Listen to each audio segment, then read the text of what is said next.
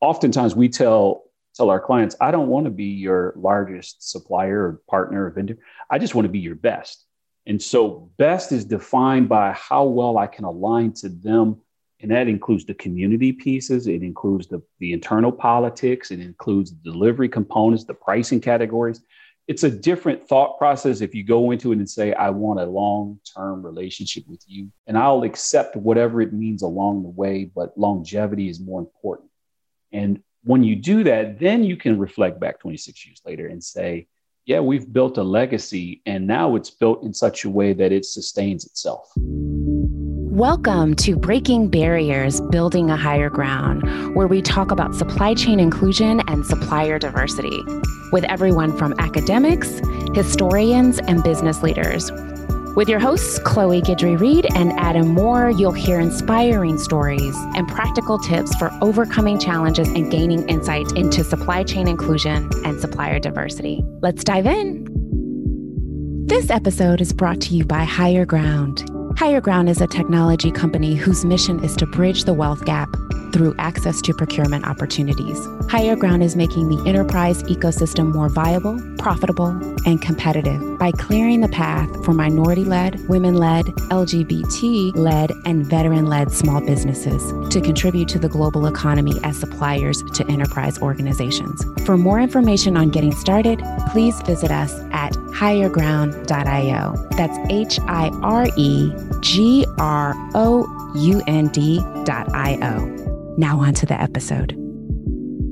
Hello, everyone, and welcome back to another episode of Breaking Barriers, Building a Higher Ground.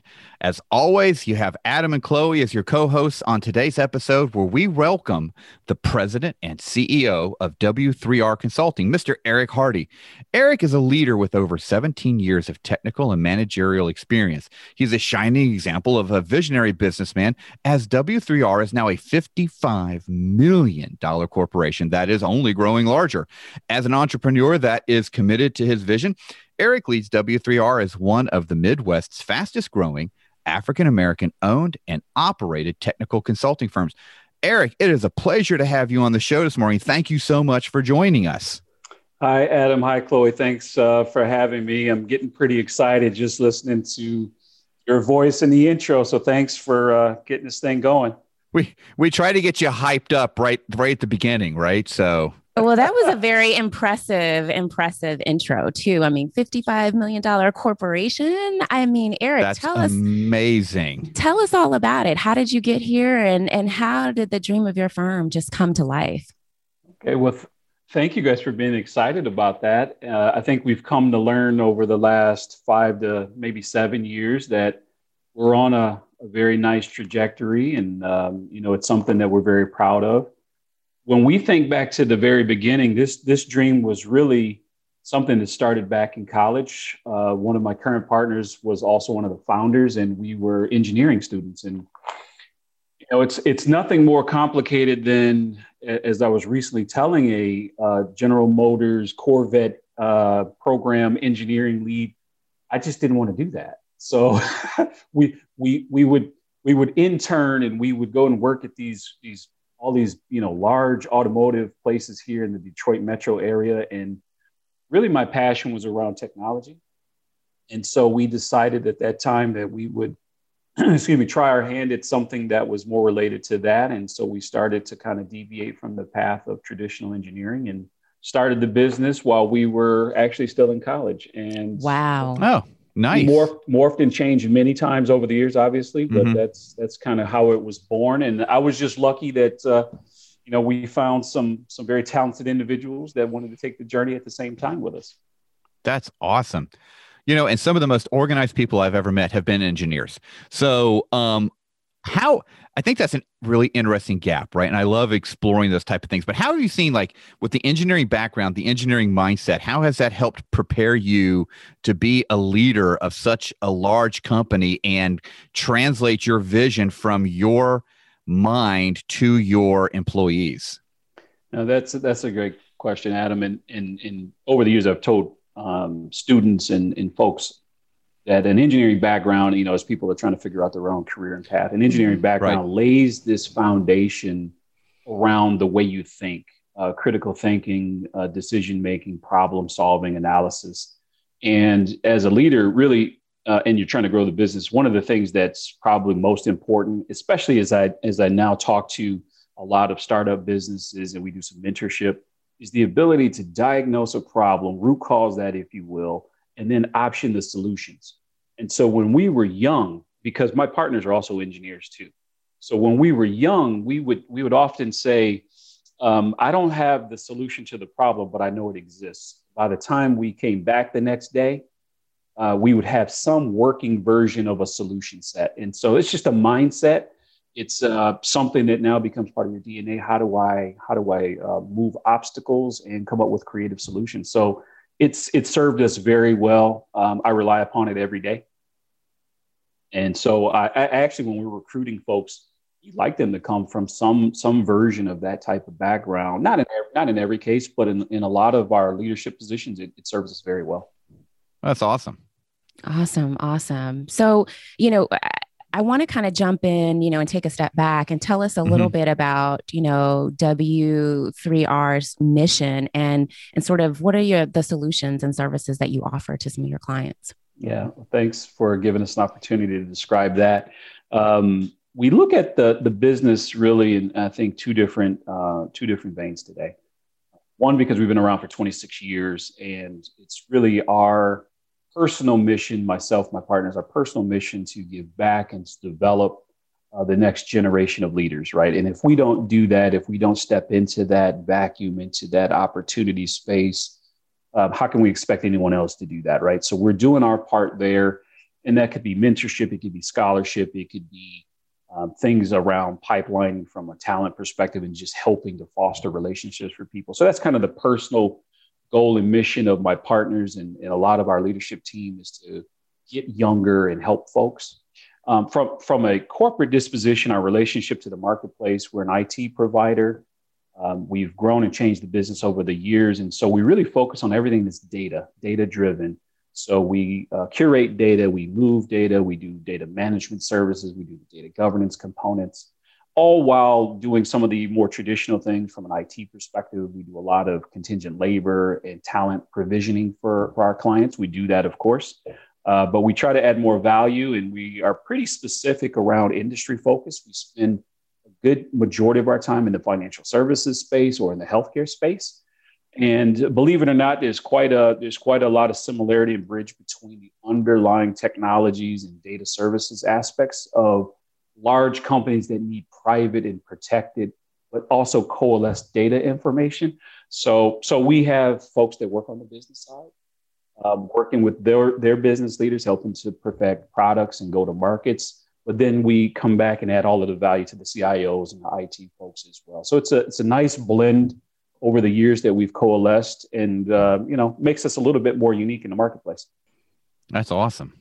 That's awesome. Yeah. And I think that's the important part that you can identify, right? So, especially in a market that is, on the surface saturated, right? I mean, a lot of people would look at contingent labor, IT staffing, solutioning, right? And think that it's a pretty, overdone market. But I mean, as you and I both know, there's still quite a need for folks, right? And so to understand what your value proposition is, whether it's consulting, whether it's whatever industry you're in, that's a great vision for the leader to have, to be able to translate down, because that's what I guess helps carry that business forward, right? That helps give it that unique edge inside its own industry. And that's fantastic to hear that you guys have that kind of on a very razor sharp. I mean, you had that out in front of us without even breaking a sweat on it. So that's fantastic.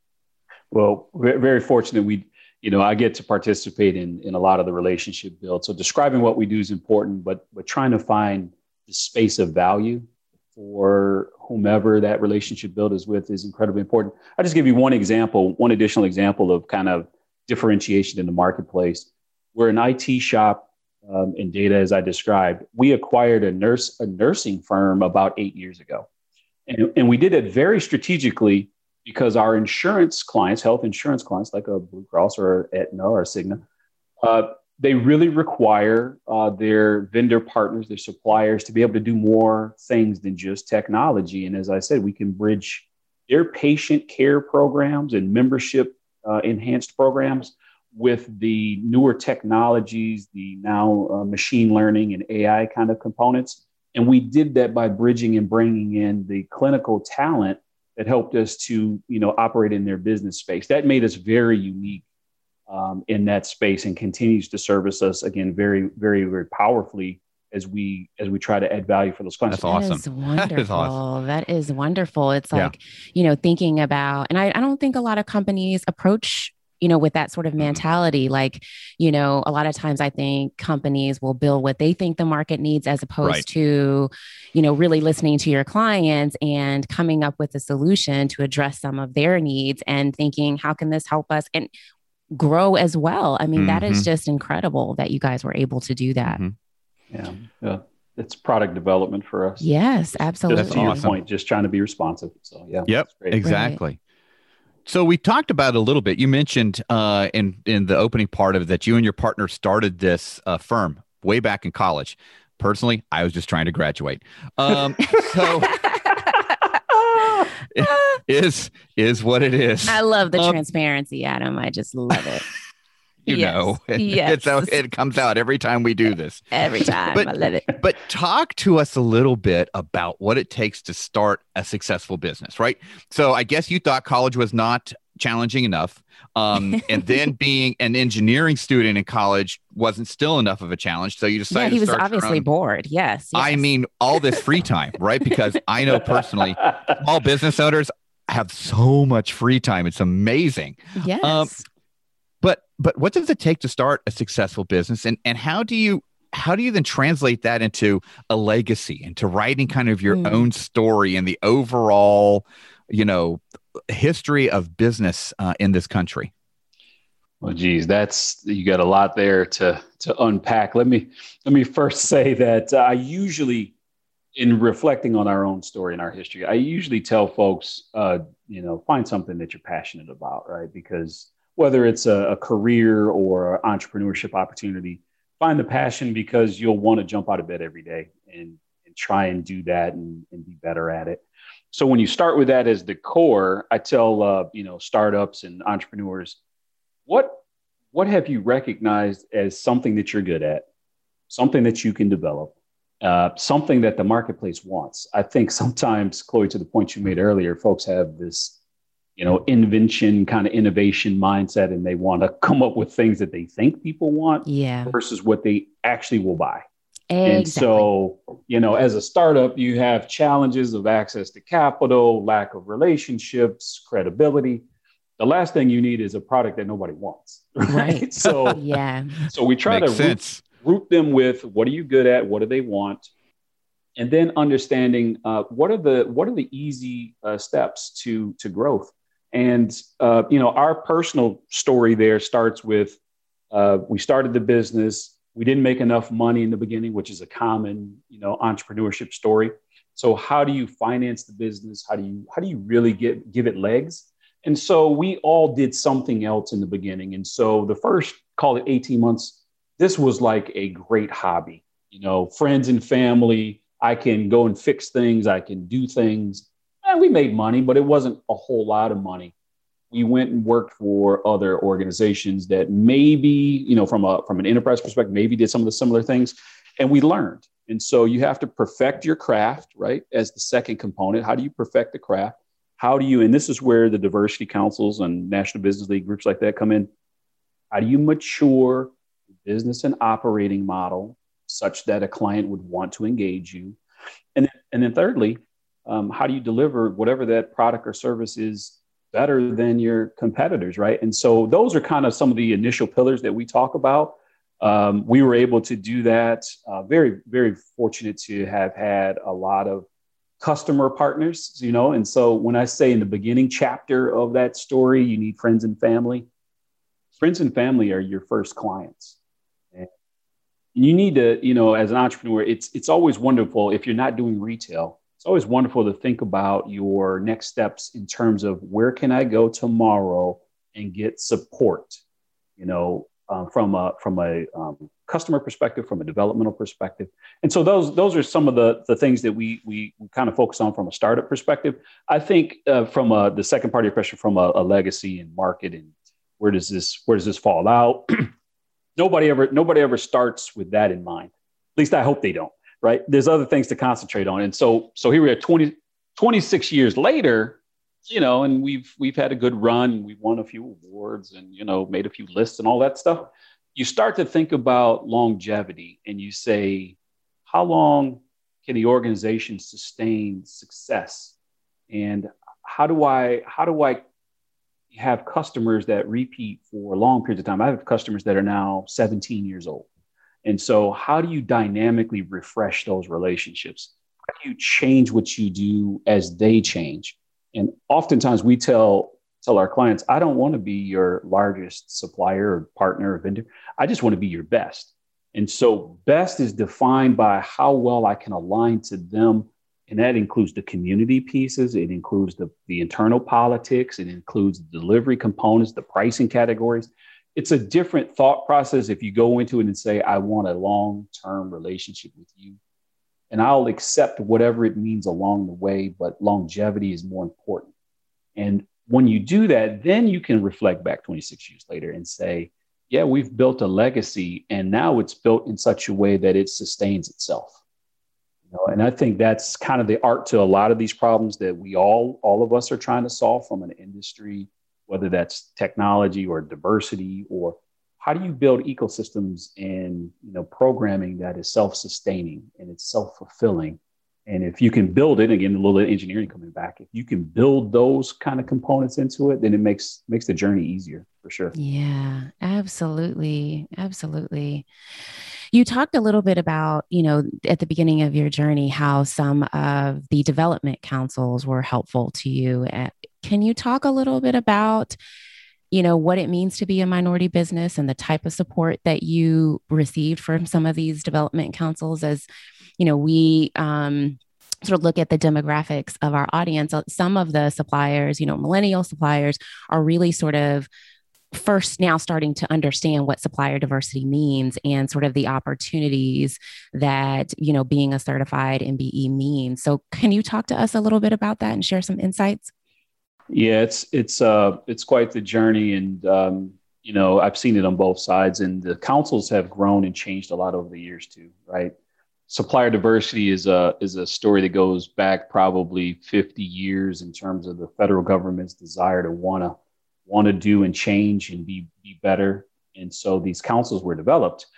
We look at them now in kind of the two-part component. And I'm a MBIC, the Input Committee Chair. So I'm the Input Committee Chair for the Diversity Council out of Michigan for the IT sector. So there's sectors, in this case, sectors by industry. And we look at it in two ways. One is, how do we take the level ones and twos, the smaller MBEs, the startups, and people who maybe not startups, but they just are smaller, and that's the nature of their business, and maybe even retail. And how do you support them with the programming and then the access programs? And the access to capital probably is the most important for a level one and level two. How do you, as a council or an advocate kind of organization, bridge and bring the banks and the equity partners to the table who also have the same mission of supporting MBEs? And that has grown and developed and changed and morphed in a very positive way tenfold since we started long time ago. And then we look at the level threes and fours, so the larger groups, and say, well, how does the council add value for them developmentally? And the biggest thing that the council can do at that level is networking and relationship, kind of building opportunities, putting MBEs in front of cohorts of people, in front of, the appropriate relationship builders. Doesn't have to be, and I think this is a misnomer, and we try to counsel the MBEs. It's not about contracts. They want the council to provide contracts, and it's, they're an advocacy group. They provide education, programming, training, and if you do those foundational components, you will be just fine. So people need to learn patience. They need to learn how to, access some of these skills in terms of networking pieces. So it's come a long way. It's, just in our personal W3R journey, it's been awesome. We're probably today affiliates with 6 different councils across the country in varying ways. And again, we try to add value. They're all a little different. But those are typically when we enter a new marketplace, one of the first or second things that we always do, we're going to look for supplier diversity inside of our client accounts. And we're going to look for the councils or related type of groups as they exist in every geography. Just let them know we're here. We're here, we're working. And if you need our help, we will come back and figure out how to engage. But if you need something from us, let us know up front. But that's kind of like a thing that we check off, that we have to go and identify where that MBE type of support is going to come from. And, I think that's fantastic, Eric. And I love it that you said it's all about advocacy, right? And I can't tell you how many times I've gone to the national trade shows and that type of thing. In fact, I was up at the one in Detroit a few years ago, and you're standing on the trade show floor and somebody walks up to you and all of a sudden it turns into a used car dealership. I don't know how that happens. And they're like, well, what does it take to get your business today? And I'm like, what do you do? Yeah. You not asking that question is probably step one.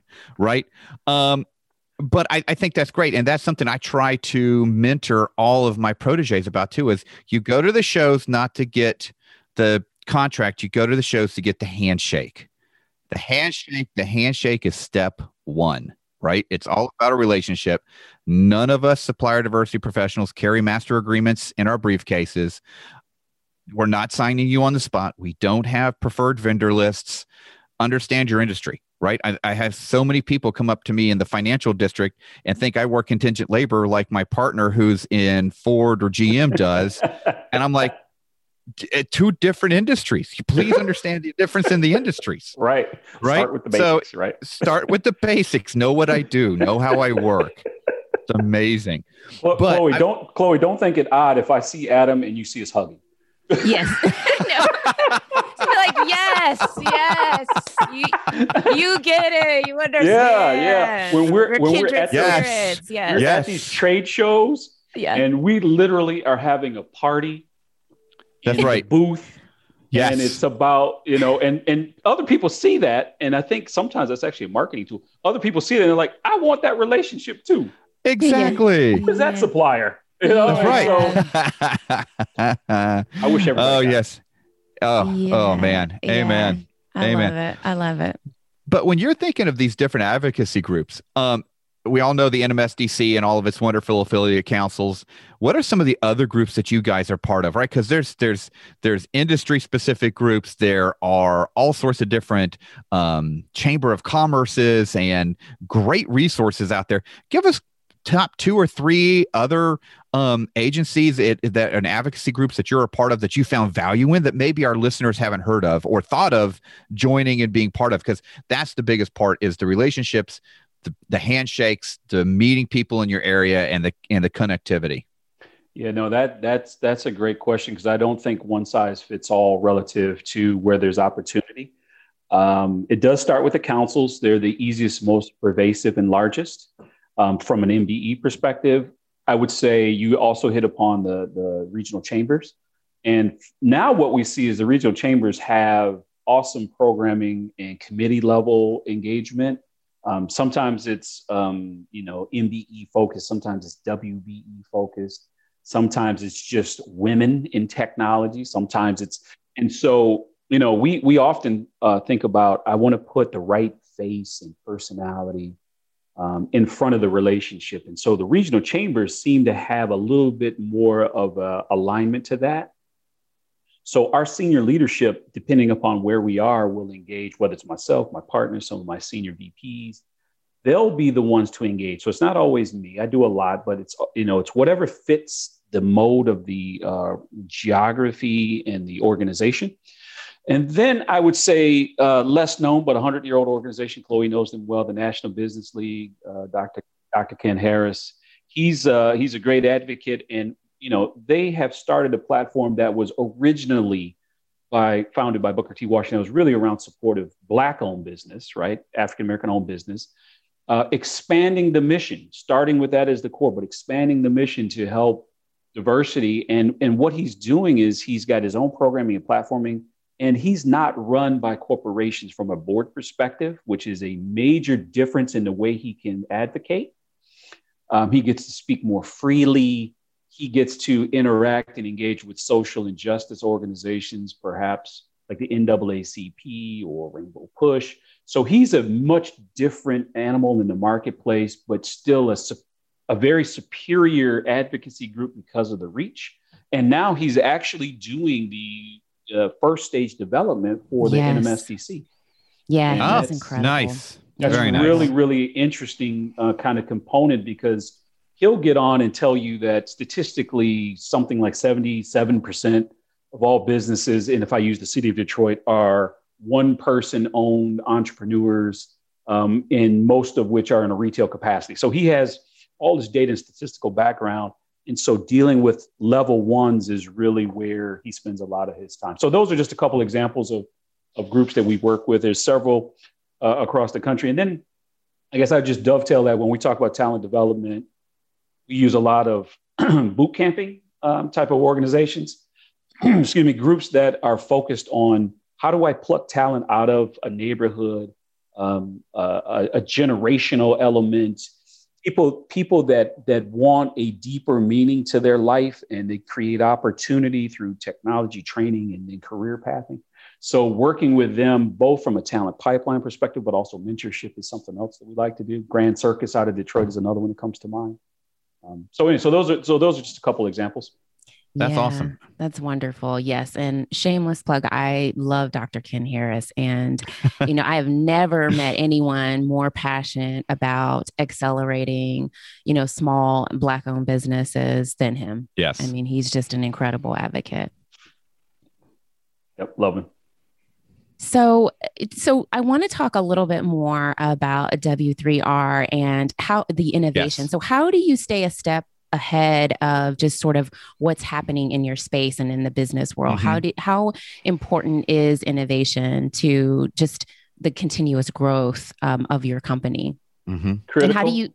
Yes. Critical. Yes. Yeah. Critical. Very critical. But I know that it's difficult to create a culture of innovation, within inside of organizations. So kind of talk a little bit about how you've been able to continue to drive that for so many years. Yeah, and I think the cultural component of that is acceptance, right? So we have a lot of folks that are recipients of our innovation and thought process inside the organization, and I credit them for being recipients of that. I mean, they're stewards, if you will, of wanting to be different and better, and that's their role, right? So how do we take and implement said innovation? How we actually stay abreast of that technology, we're very fortunate to have senior subject matter experts and technologists. It's a passion of mine. We go to a lot of conferences that focus on that. And then what we do is we'll just synthesize that down and say, but at the end of the day, only 10% of this is germane to what we do or value to the clients that we service. And then how do we morph, change, and integrate that? And we go through an annualized process for strategy planning. And one of those components is innovation. And so it's part of our DNA that we do that every year. It takes us about 18 months to integrate something, and we don't believe in being the bleeding edge kind of value partner. We're more of the leading edge. And so for us, the consultancy portion of our business is where that comes into play. Our subject matter folks will help our clients at the highest level, from advisory or architecture level, try to implement these industry best practices from a technological perspective. And once we do that, then it's easy to say, well, you know what, we've got products, programs, services that we've delivered that, if I just modify what we did 3 years ago, it's still a value, but I can modernize the solution and it now realigns to even maybe a different part of the marketplace by just connecting these things. And so it creates opportunity to reuse the best in what you have, but then also look forward to learning something. And I think you talk about how do you do it for a long period of time, exciting people, creating energy. That's something that's incredibly important. If you want to keep your senior leaders around, you have to inspire them. And so the marketplace, does a lot of that for us. And just very lucky that we're in a space that's continuously changing. It's something that's very dynamic. We don't have to work too hard at it. We just have to keep pace. Yeah, yeah, yeah, absolutely, absolutely. And when you talk about, earlier you mentioned just, all the mentorship that you've been doing and how important that is to just your overall mission. How important is it to give back to the community? And, talk to us a little bit about just the STEM programs that you're involved in, especially just sort of in the Detroit area and with the youth. Right. Yeah, no, it's probably, again, I think personally, it's everyone's number one mission inside the group. Professionally, it's probably second or third. We got to make money to give it away. That's kind of the mindset there. Yeah. We'll go make it and then do something positive with it. We do these annual Christmas parties, very big Christmas parties. And one year we decided we would do an announcement and say, we're not actually going to celebrate our 20th anniversary. That's what it was, our 20th anniversary. We're not going to celebrate our 20th anniversary with a party. But we announced it at a party. But we're not going to actually have a celebration for it. What we're going to do is we announced it that night. We had big checks. We had chambers of commerce. We had the Chaldean American Chamber of Commerce. And at the time, the National Business League was the Michigan Black Chamber of Commerce. We had them both there. And we issued the first phase of scholarships that we wanted to program through their organization. That was our celebration of being 20 years old. We wanted to figure out a very demonstrative way to start to give back. We do that through the organizations. The mentorship comes through some of those organizations like the council, for sure. I take calls several times a week with startup level ones and provide guidance that way, and then start to connect them with a pathway.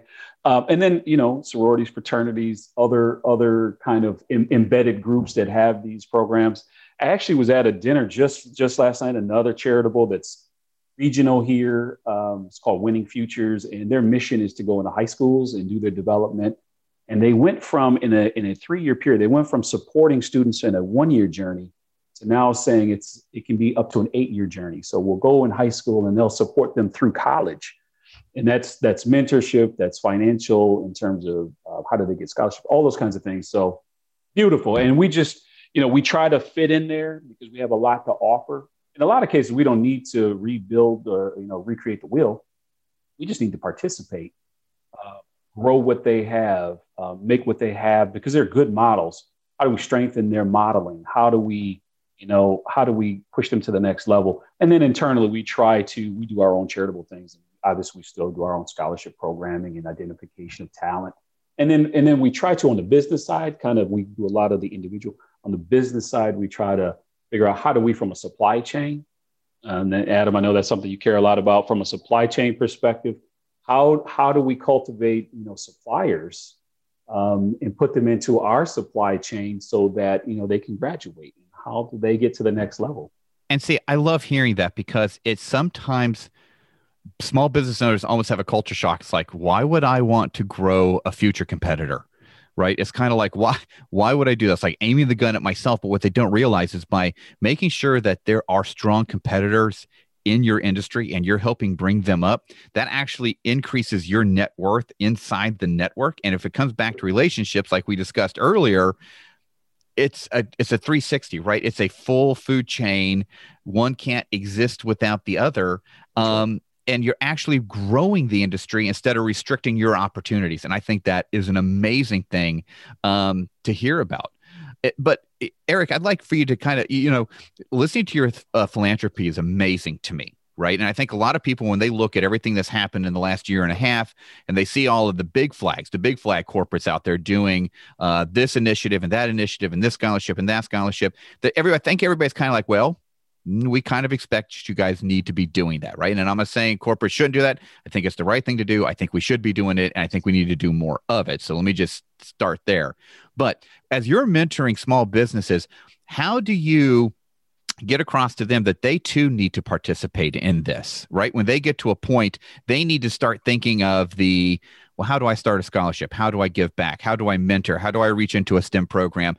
And them not panic about, well, if I'm doing this philanthropic stuff, I'm now not running the business. And to your point, if I'm not making money, I can't give the money away. How do you help your proteges balance that transition from strictly a capitalist mentality to I'm running a business and I have a philanthropic side as well too? Because I think that's an important piece that's hard to mentor in, even as I'm mentoring businesses. So that is a great question. And when we started years ago, we probably were a little ahead of ourselves at the time. And we wanted to start our own 501c3 as part of W3R just to do give back. We decided we weren't mature enough to do that.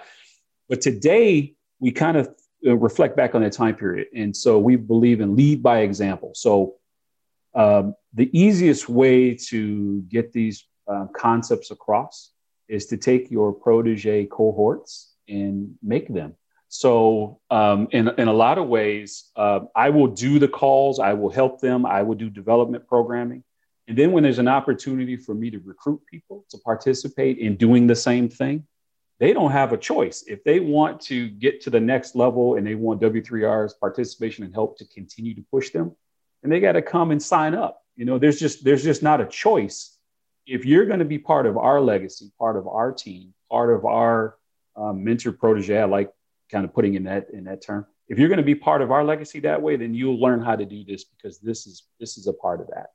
And so people have been receptive. I think they just, they need to be led. They need to be pulled sometimes, dragged a little bit by their coattails and say, come over here first, because this is what we're doing today, and we'll come back and we'll do that. And it works. And, once they do that, then they understand the benefits and start to do it for themselves. That's awesome. That's kind of our approach. Okay. I'm going to probably steal that in my next mentoring sessions too. So cool. Yes. Well, Eric, before we wrap up, I just have one last question for you. Obviously, you are a very successful entrepreneur with several awards under your belt. What advice or encouragement would you give to those who are looking to make a start in the business world, particularly now in, post-COVID? What would you say to minority business owners who are just working to become established and secure? Well, first thing is I'd say patience and perseverance. There's a tremendous amount of opportunity as we've seen in terms of the return to work. So if you're a service-based company, there's no shortage of opportunity. Just be wise and pick the right category in the area to focus on. I would also say that, being focused around how to add value to your clients is as important as it is to be good at something in your core delivery. And then I would say seek out, and we had done an article on this previously. I think everyone who's a startup needs to seek mentors, from day one, so that you have somebody that can help guide you. You can bounce the ideas. They can tell you when you're crazy, but you need mentorship, and it doesn't really matter. And I think this is maybe a misnomer. It doesn't really matter how big you are. You can be mentored. I learned that lesson probably 15, 20 years ago. You can be $1 billion company and still be mentored by one of the large companies in global companies, right? So the word mentor sometimes is miscast, but everyone needs it. Everyone should have it. And, and you can't really ever have too many, and so we, again, as much as we can, we try to provide that as a give back opportunity for folks. But I would certainly think that people need to seek that out as they get started. So that's kind of one of the other pieces of advice we give. Yeah. Nice. Yeah. I like that. Incredible. Incredible. Well, Eric, thank you so much for coming on the show. We really appreciate everything that you've shared. And, it's really just inspiring to hear your story and to hear how philanthropic and your mission behind so much of what you've done, and how you've been able to run parallel tracks to continuing to give back as you've grown. So, it's just really, really impressive. So be sure to keep up with Eric and his work at www.w3r.com. And you can also follow W3R on LinkedIn at W3R Consulting, and stay tuned for our next episode. Thank you so much, Eric, again. Thank you again. Thank you, guys. Thanks for being so gracious. I appreciate the opportunity.